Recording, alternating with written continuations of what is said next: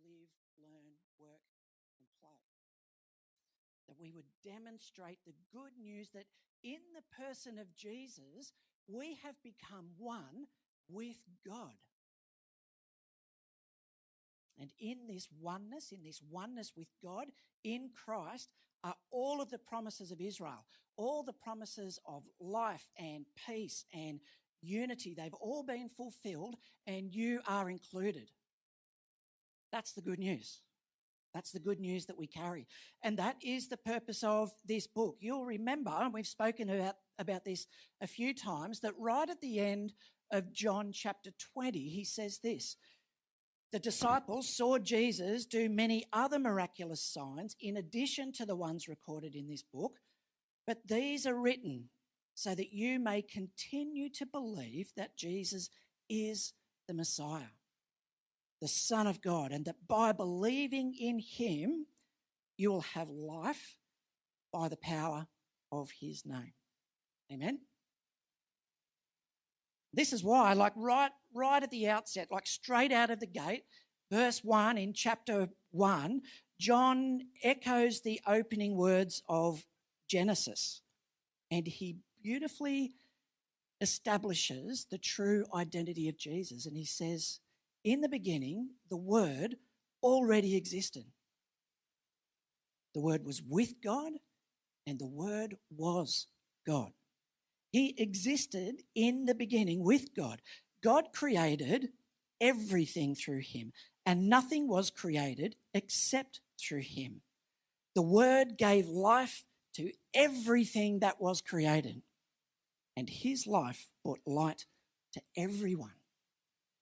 Jesus, the Messiah, the Christ, the Word, is God.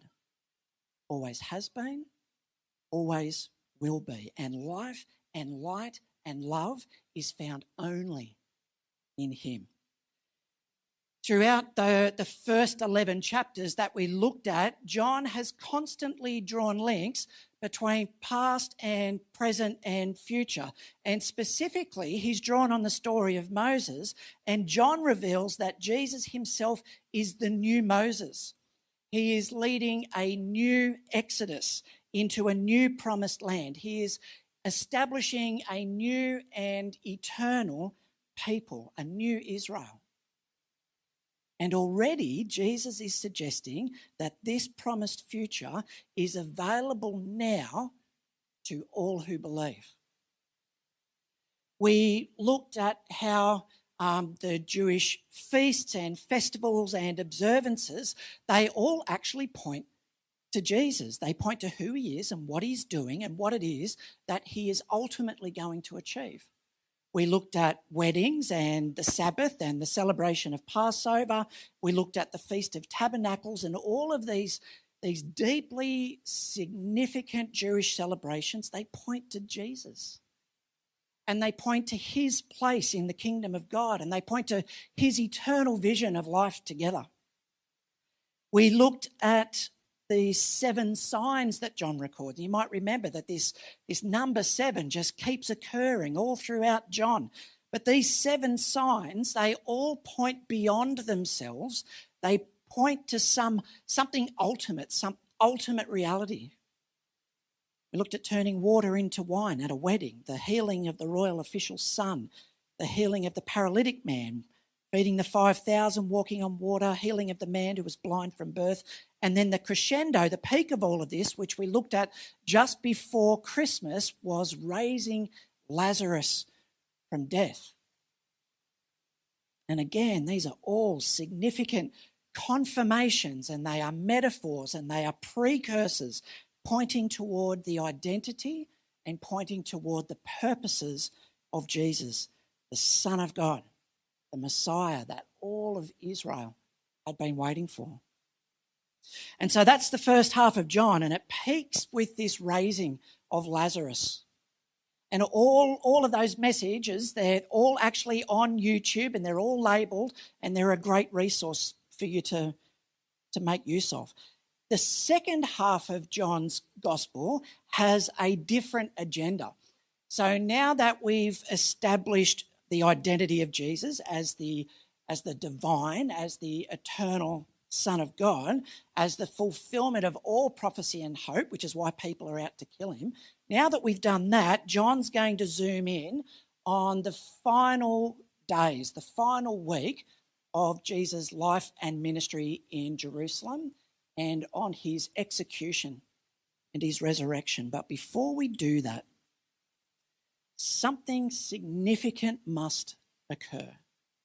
And it occurs in the most scandalous way, and it comes with an incredibly challenging subtext.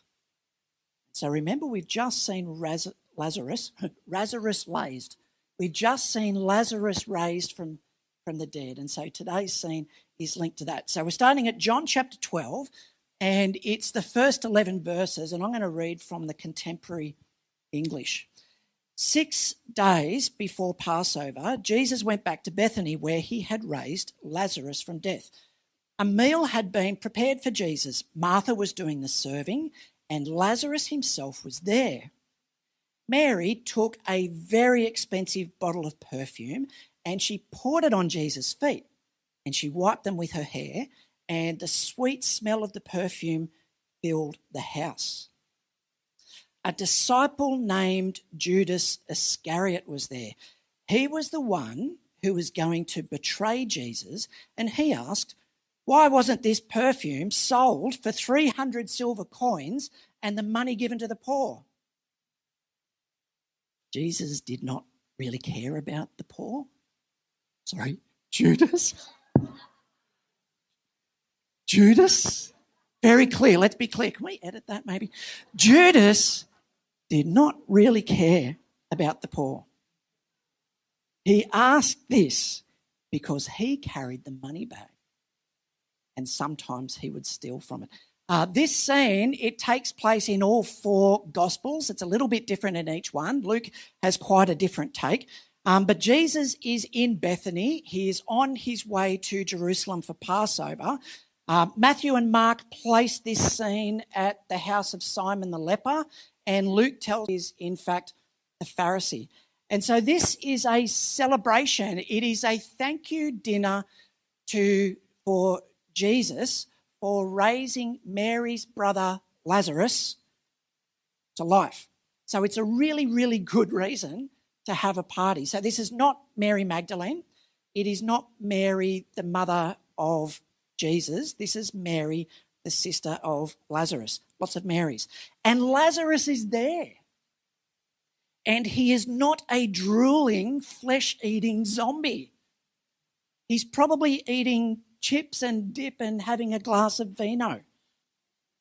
And then his sister anoints Jesus' feet. And Matthew and Mark say that she anoints his head with a year's salary worth of perfume. And Judas is like, "What the heck, Mary? Like, I could have bought myself like a new fuel-injected split windscreen donkey for that. I mean, you could have sold that and give the money to the poor." And then John very helpfully narrates Judas's true motive. He doesn't really care about the poor. He just wants to appear to be righteous. And then Jesus replied, "Leave her alone. She has kept this perfume for the day of my burial.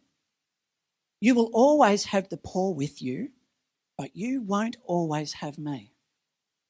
A lot of people came when they heard that Jesus was there. They also wanted to see Lazarus because Jesus had raised him from death. So the chief priests made plans to kill Lazarus. He was the reason that many of the Jewish leaders were turning from them and putting their faith in Jesus. It's pretty interesting. It's also interesting that Mary uses burial perfume to anoint the eternal one. And by the way, and this is important, Messiah means the anointed one. And here is his anointing.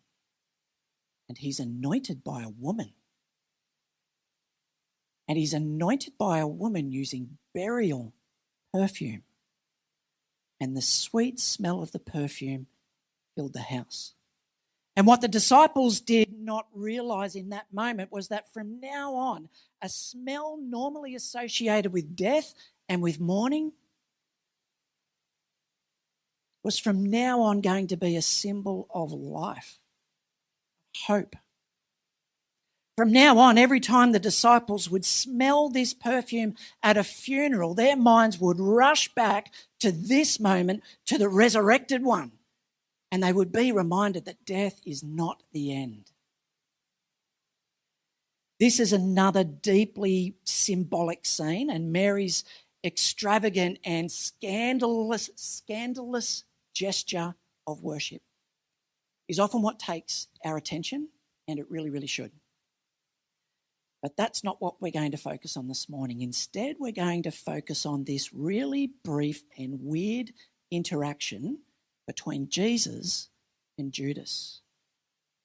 You will always have the poor with you, but you won't always have me. And the first thing we need to establish here is that this statement by Jesus, it is directed specifically at Judas, and it is not a universal statement. Judas, you will always have the poor with you. You won't always have me. You'll remember in Matthew 28, verse 20, it's after Jesus' resurrection and it's at their commissioning. Jesus says to the 11 disciples, surely I am with you to the very end of the age. And so this statement, you won't always have me, is directed uniquely at Judas. When we fail to recognise that this interaction is specifically between Jesus and Judas, then we can fall into the trap of thinking that Jesus' comment about the poor is a universal comment. And it can and it has been used to justify a lack of action regarding the poor. It's been used by governments. It's been used by churches. It has been used by entire denominations to justify and as an excuse for low expectations and a low priority around our efforts to eliminate poverty. You will always have the poor with you. There's nothing you can really do about it, so just focus on evangelism. Whenever this verse is used to minimise our responsibilities, it is a gross failure to grasp God's deep compassion for the poor. Compassion for the poor, for the outcast, for the marginalised, the orphan, the widow, the oppressed. It is a central concern of Scripture from Genesis to Revelation. There are more than 2,000 verses regarding the poor, compared to about 370 verses on prayer. Care for the poor characterised the Jews. It was one of their cultural and religious peculiarities that set their culture apart from all other surrounding cultures. To think that concern for the materially poor is a peripheral or an optional element of faith would be to misunderstand what it means to be a Jew at a most fundamental level. And so when John explains that Judas doesn't care for the poor, that is a most serious indictment against Judas, against his character, against his faith. And so here, at this critical and this controversial moment of the anointing of Christ, the Messiah, Jesus is saying something about the continuity of our obligations regarding the poor, as well as something about his own relationship with the poor. And we don't want to miss it. When Jesus says, "You will always have the poor with you," he is quoting Deuteronomy 15:11, and everybody in the room would have known it. And he does this a lot. He opens a few lines of Old Testament scripture and then he expects the listeners just to fill in the blanks so that we understand that there is continuity in the story. There will always be some in the land who are poor. That is why I am commanding you to share freely with the poor and other Israelites in need. The fact that the poor are among you represents an obligation and not an excuse. And the context of this command is material need. And we can whitewash this sometimes by thinking that it is spiritual poverty. This is a responsibility to the materially poor. And so whether we ought to have compassion for the poor is not in question here. It is a given, it is a mandate, and it is a base expectation of the Jewish tradition. So just a few verses earlier in verse 4, we read, "There should be no poor among you." There are no poor in the kingdom of God. That's the eternal reality. And so therefore that should be the reality among his citizenry here on earth. There should be no poor among you. And what becomes abundantly clear is that this is not just an Old Testament expectation, because we see the early church embrace exactly the same obligation. Get this in Acts 4. All the believers were united in heart and mind, and they felt that what they owned was not their own. And so they shared everything they had. The apostles testified powerfully to the resurrection of the Lord Jesus, and God's great blessing was upon them all. There were no needy people among them. Because those who owned land or houses would sell them and bring the money to the apostles to give to those in need. And so this raises a question. Why then did Jesus rebuke Judas? Now, of course, we know that Jesus knows Judas's heart, but if this is our mandate, that there should be no poor among you, why doesn't Jesus agree with Judas in principle? Come on, Mary, cut that out. Judas is right. It's not what he says. Jesus says, "Leave her alone. She did this in preparation for my burial. You will always have the poor with you, but you won't always have me." If we're indeed commanded to care for the poor, then why does Jesus defend Mary and rebuke Judas? Here's what I think. To love the poor is to love what God loves. And God loves the poor so much that he has chosen throughout all of Scripture to personally identify himself with them. Look at this. A few examples just from Proverbs. Proverbs 19. Whoever is kind to the poor lends to the Lord, and he will reward them for what they've done. He who oppresses the poor shows contempt for their maker, but whoever is kind to the needy honours God. Whoever mocks the poor insults his maker. And so the God of the Old Testament identifies himself personally with the poor. If you're ministering to the poor, you're actually ministering to God. If you're mistreating the poor, you're actually mistreating God. And of course, in the New Testament, Jesus continues to self-identify with the poor.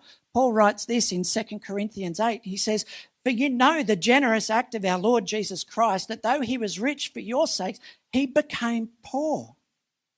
He became poor, so that by his poverty you might become rich.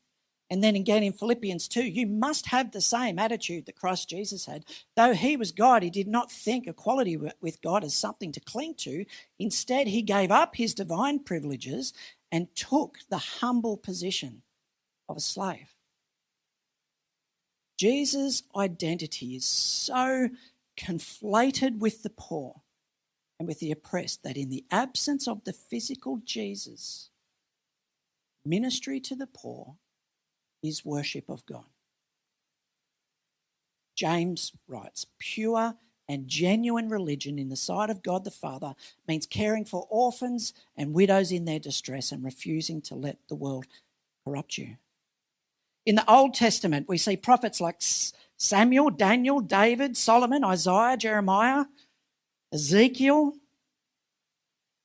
Micah, Amos, Zechariah, Malachi, and more, they talk about true worship in the same way. They say, forget about all the religious stuff that you do and instead learn to do good.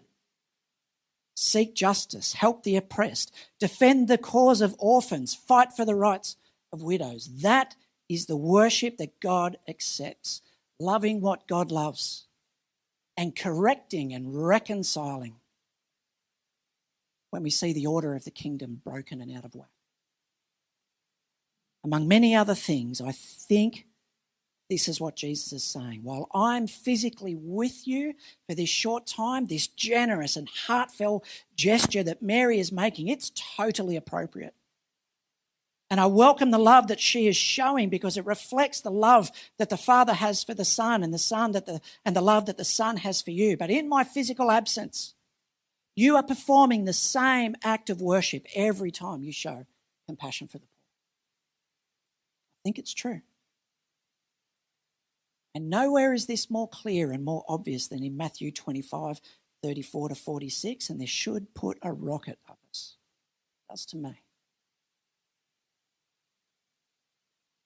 When the Son of Man comes in his glory and all the angels with him, he will sit upon his glorious throne, all the nations will be gathered in his presence, and he will separate the people as a shepherd separates the sheep from the goats. He will place the sheep on his right hand, the goats on his left, and then the king will say to those on his right, come, you who are blessed by my Father, inherit the kingdom prepared for you from the creation of the world. For I was hungry and you fed me. I was thirsty and you gave me a drink. I was a stranger and you invited me into your home. I was naked and you gave me clothing. I was sick and you cared for me. I was in prison and you visited me. Then the righteous ones will reply, Lord, when did we ever see you hungry and feed you? Or thirsty and give you something to drink? Or a stranger and show you hospitality? Or naked and give you clothing? When did we ever see you sick or in prison and visit you? The king will say, I tell you the truth, whenever you did it to one of the least of these, my brothers and sisters, you were doing it to me. And then the king will turn to those on the left and say, away with you, you cursed ones, into the eternal fire prepared for the devil and his demons. For I was hungry and you didn't feed me. I was thirsty and you didn't give me a drink. I was a stranger and you didn't invite me into your home. I was naked and you didn't give me clothing. I was sick and in prison. You didn't visit me. They will reply, Lord, when did we ever see you hungry or thirsty or a stranger or naked or sick or in prison and not help you? And he will answer, I tell you the truth. When you refused to help the least of these, my brothers and sisters, you were refusing to help me. They will go away into eternal punishment, but the righteousness will go to eternal life.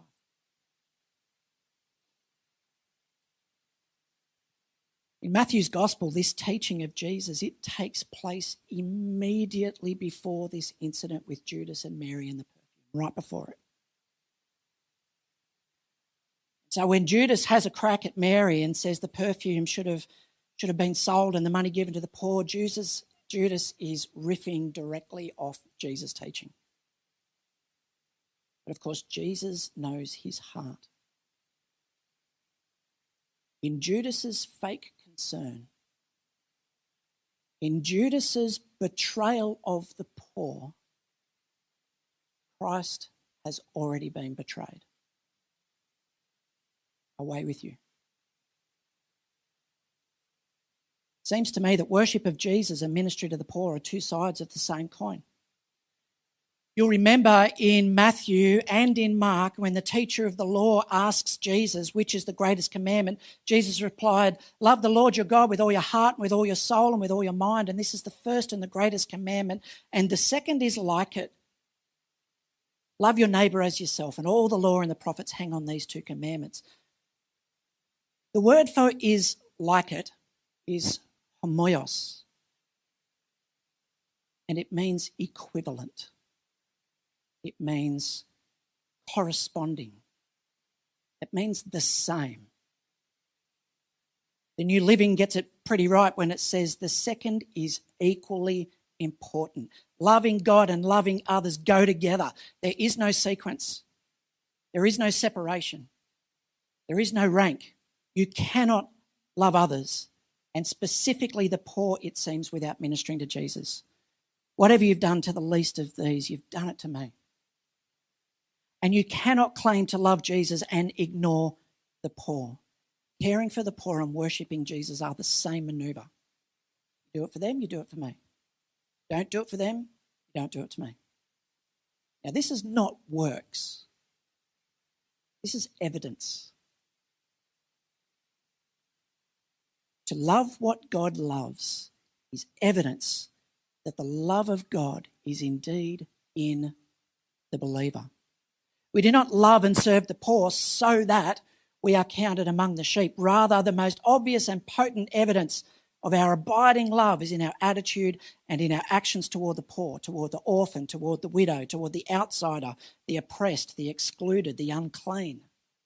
Loving the poor is not something else you need to do so that you might be saved. Rather, it is what you do because you are saved. It is the evidence of belonging to a kingdom where there are no poor. It is the evidence of the pursuit of unity and freedom and justice. It is the evidence of the dignity of our brothers and sisters, no matter what their station. It is the evidence of the character of God within us to the world. John writes this in 1 John 3:16. We know what real love is because Jesus gave up his life for us, so we also ought to give up our lives for our brothers and sisters. If someone has enough money to live well and sees a brother or sister in need but shows no compassion, how can God's love be in that person? There is no evidence of love, no evidence of the presence of God in our lives if our deeds do not demonstrate compassion for those in need. God does not care about our Bible study or our personal piety. He is not interested in all the Christian activities that we busy ourselves with.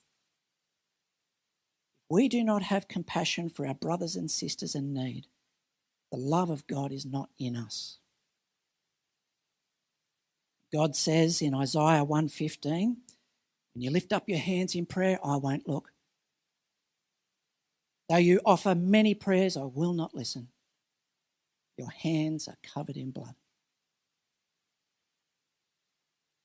The good news that Jesus came to proclaim, the good news that we carry is good news to the poor.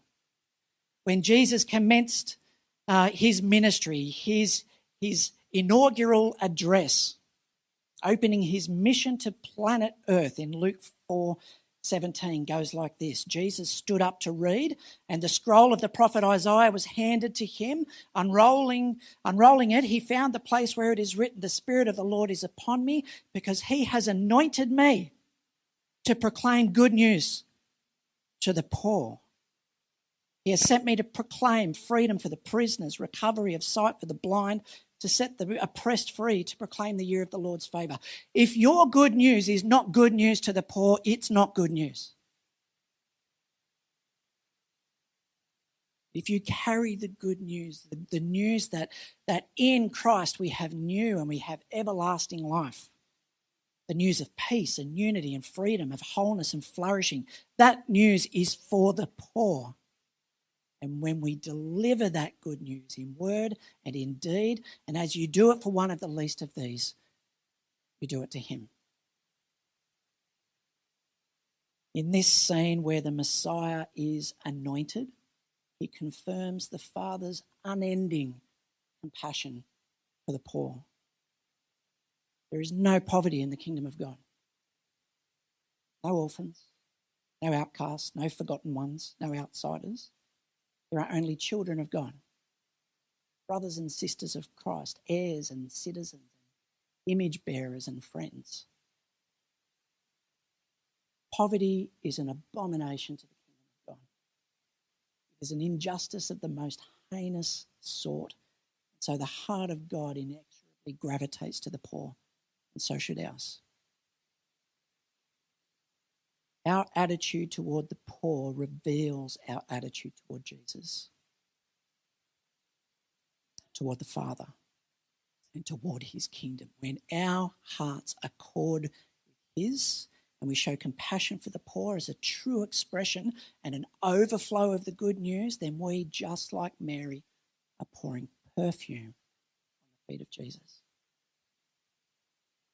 And if this is confusing and if it's confronting to you, then my encouragement is that you would lean into that discomfort and that you would ask the Holy Spirit to reveal to you the Father's heart for the poor, and not just so that we might know it, but so that we might act. Because you and me have been anointed, we have been commissioned in the Holy Spirit to proclaim good news to the poor. And whatever we do for the least of these, we do it to him. We pray.